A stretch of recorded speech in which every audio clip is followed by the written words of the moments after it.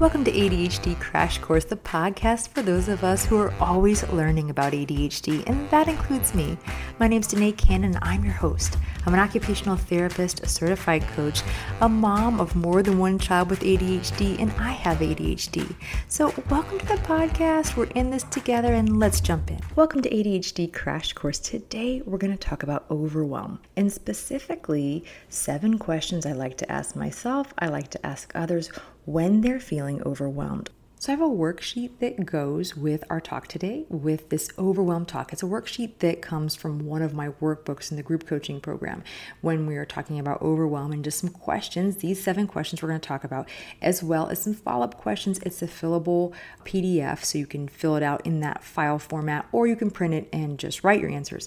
And it's kind of a good jumping off point when you're feeling overwhelmed. If you are interested in that free worksheet, I'll include the link in the show notes. Also, you can find it on www.the Clarity Coach under resources. It's the bottom of that resource page is the free PDF.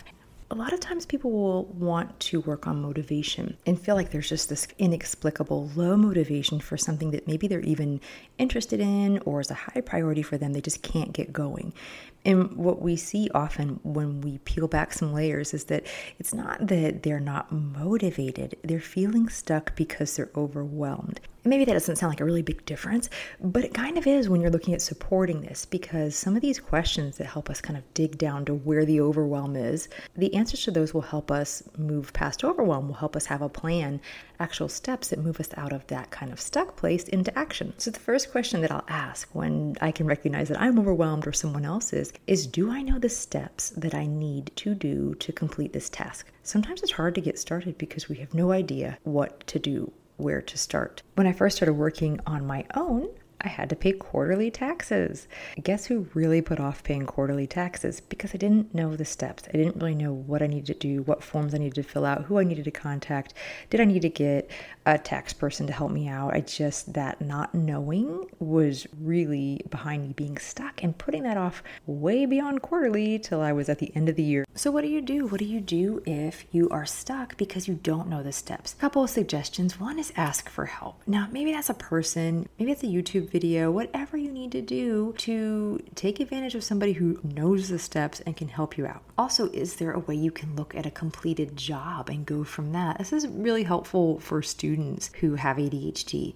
Maybe there's kind of an open-ended project or paper or something, and just getting an example of what it looks like completed helps them to be able to figure out the steps they need to do to get there. Now, the second question is related to this, but not entirely the same. Do I know the order of the steps? And why does this matter? Well, sometimes it's really important to start with a certain step to save yourself time, money, energy later. It's more efficient to do this in a certain sequence. Sometimes it absolutely doesn't matter. You could start at any place in the sequence and it's the same. And so knowing when you need to start in a certain order. Now, if you don't know that, practicing future you and actually imagining going through these steps, what could get in your way? You might find that you discover where there's a certain priority preference to start with one thing versus the other. So what are some examples of this? I can tell you things that have come up even just this week in coaching. Somebody who is looking to make a meal for a friend who just had a baby. And the steps for that, right? The sequence for that matters.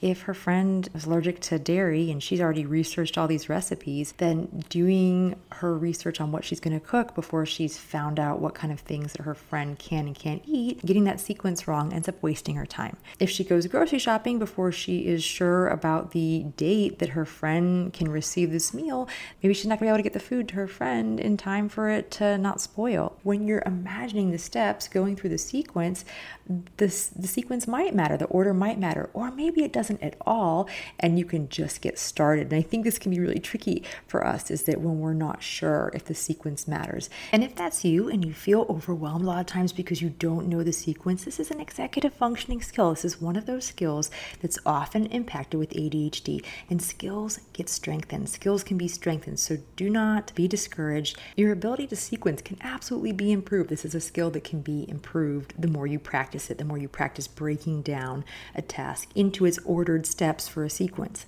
The third question I ask, this is a really important one, is am I seeing all of the steps at the same time? This is so common with our brain types, is that oftentimes our attention splits, right? Our attention is taking in a lot at the same time. And there is a time where that's a benefit. Like when you're looking at big ideas and inspirations and creativity, seeing that whole picture, seeing all these different parts moving can really help. And sometimes that ADHD approach is a different way of looking at things and can be very helpful in creative and even problem-solving situations. Where it can be a bit of a liability is when we see all of the steps in a multi-step task and we get overwhelmed. We see them all at the same time. We have a hard time putting blinders on and focusing on whatever's next in front of us. How do we work with this? We find ways to put blinders on, whatever that means for you. For me, it means that I am not going to have a ton of things on my daily list.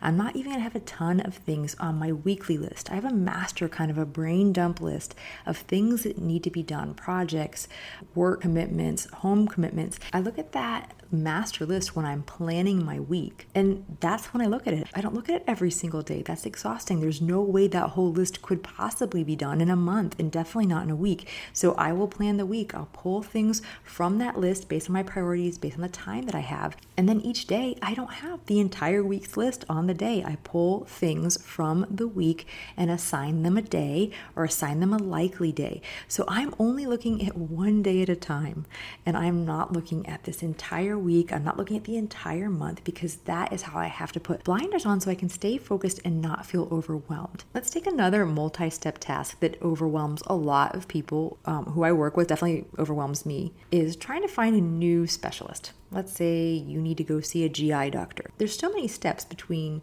recognizing that you need to see the specialist and actually sitting in their office for this appointment. Maybe you need to get a list of referrals from your current doctor. Maybe you need to be checking with your insurance and seeing who's in network. You get that list of people who is relatively close to you versus a 45-minute drive away. And then once you've shrunken that list down, then you need to be calling these offices, seeing if they accept new clients. Once you've decided on somebody, you probably have to fill out a bunch of paperwork. Maybe you have to print that out at home and bring it in, or maybe you have to plan for being there early so you can fill it out in the office. No matter what, you have a lot of steps. This is not something that's just going to be done in 10 minutes. So what happens for a lot of us, we see all these steps at the same time, and we're like, oh, I'm going to go do something else. I'm not starting this now. So putting on blinders means I'm going to just find some way to shrink this down and look at one part of this many-part job. Maybe I'm just going to print out providers who are in network for me with my insurance. Maybe I'm going to put a Facebook post out there and see if anybody in my mom's group has a GI specialist I'll recommend. I'm going to do one step of 20 steps, and I'm going to move myself closer to that appointment and making that appointment. If we look at all the steps at once, it's hard to stay motivated. It's hard not to get overwhelmed. Question number 4, am I overwhelmed by the amount of time I think this is going to take? And I say I think because with ADHD, we're vulnerable here. We're vulnerable to misjudging time. Sometimes we think things are going to take much less time. But then oftentimes when you're looking at overwhelm and in a lack of motivation, we're assuming something's going to take a lot of time. And that's making it very hard for us to get started. So if I'm looking, let's say, at my trashed kitchen and I'm thinking I don't have 45 minutes to clean the kitchen, I'm guessing that's how long it's going to take me. I don't have that. Why even start? But if I can shrink that down, the same idea of putting those blinders on, how can I see less of the time that this requires? Maybe I say, I'm just going to start. I don't have to finish. I don't have to do anything. I'm just going to begin this job. I can just see how far I go, how far I want to go.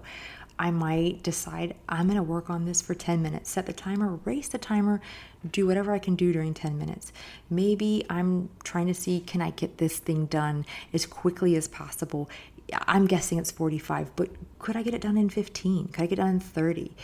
I had a client who told me she recorded herself cleaning the kitchen at time lapse, so it was sped up, And watching the video of her kitchen just kind of come together and get not trashed and clean was really rewarding for her. So get creative, get playful if that helps you, but try to find a way to put blinders on with time so you're not seeing that whole picture.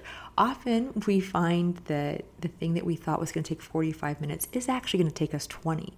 And just having that experience and realizing, hey, if I get going, this might not be that bad, can help us when we're overwhelmed by the time demand of a task. Okay, number 5 is another really important one. Am I overwhelmed by my own standards? Am I overwhelmed by perfectionism? Let's go back to that kitchen example. If the only way to be done with that task is to have everything sparkling, floors done, counters done, all the dishes put away, looking like a Better Homes and Gardens spread, then it's really hard to get motivated to start that. If you can give yourself permission to do good enough, that can be super helpful. That saying that anything worth getting done is worth getting done well, no, it's not. No, it's not. I like to counter that one with the other saying that if everything's a priority, nothing's a priority. You decide how you spend your time, what your standards are for anything.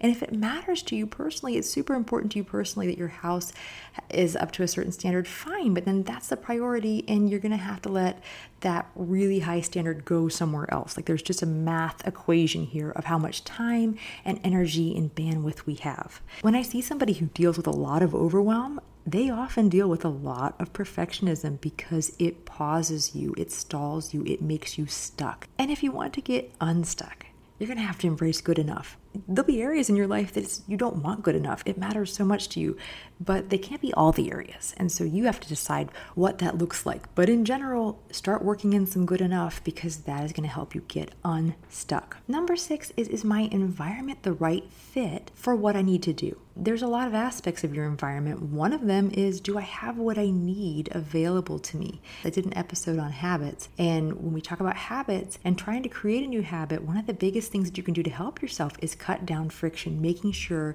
that you have what you need to do this thing easily. Another factor when we're looking at this environment, we're looking at friction, is thinking about your sensory needs. A lot of people with ADHD have sensory issues. So things like lighting, things like temperature, noise can all really impact us. And it's not always less is more. Sometimes in an environment that has no sound, some of us really can't focus in an environment that has not enough sensory input. So knowing your body, knowing your environment, and making sure those fit as best as you can might help you battle overwhelm. Even things like if there are other people around, you may need no one around, or maybe you're going to need the presence of somebody, a body double, somebody around to help you get going. Number 7 is, do I have another need that is making this difficult for me? Am I thirsty? Am I rested? Am I hungry? Am I dysregulated emotionally already? And so I'm already at that threshold and need to drop back and do something to regulate myself. Is there something that I need to attend to in my body, in my emotions, in my general state? Interoception is often impacted with ADHD. So that means we might not be getting body signals reliably about hunger, about thirst, about fatigue. And sometimes we're pushing through when there's a body need we need to meet, and that is adding to overwhelm. So just taking an inventory and saying, okay, maybe I need to eat something. Maybe I need a break. Maybe I need to step outside and get some fresh air and some sunshine. What is my body calling for right now? So that is the last of my 7 questions, but it doesn't have to be the last of your questions. All of these questions share something in common, and that is they are encouraging you to approach yourself with curiosity. A lot of times we get stuck in these stories about ourselves, these beliefs about ourselves. They're pretty unfair, and I've heard a zillion trillion of them. I'm high maintenance, I can't handle things, I can't adult, I'm fragile, whatever it is. If you can approach yourself instead with some curiosity and questions like this, you can move out of those stories and into really practical steps that you can take to support yourself. So that's it for today. Thank you for joining me, and we'll see you next week. Overwhelm. Do you have what you need? It's okay, baby. I can pause. Because when you're dealing with overwhelm, I'm never going to finish this podcast. Are you done? Thank you. Oh, you had to get one more in, didn't you? Thank you for joining me this week. A couple of things that are going on. I am launching my next group coaching program in the fall. In about a month, we're going to start to open up registration for that. So if you're interested, I'm going to include the link for that. You can get on the waiting list and be the first to know when that group opens. Also, the PDF that I mentioned, I'm including that link that's completely free. You can get it on my website. It can help you go through these questions the next time that you are faced with overwhelm and struggling with that. So check out both of those things in the show notes, and I'll see you next week.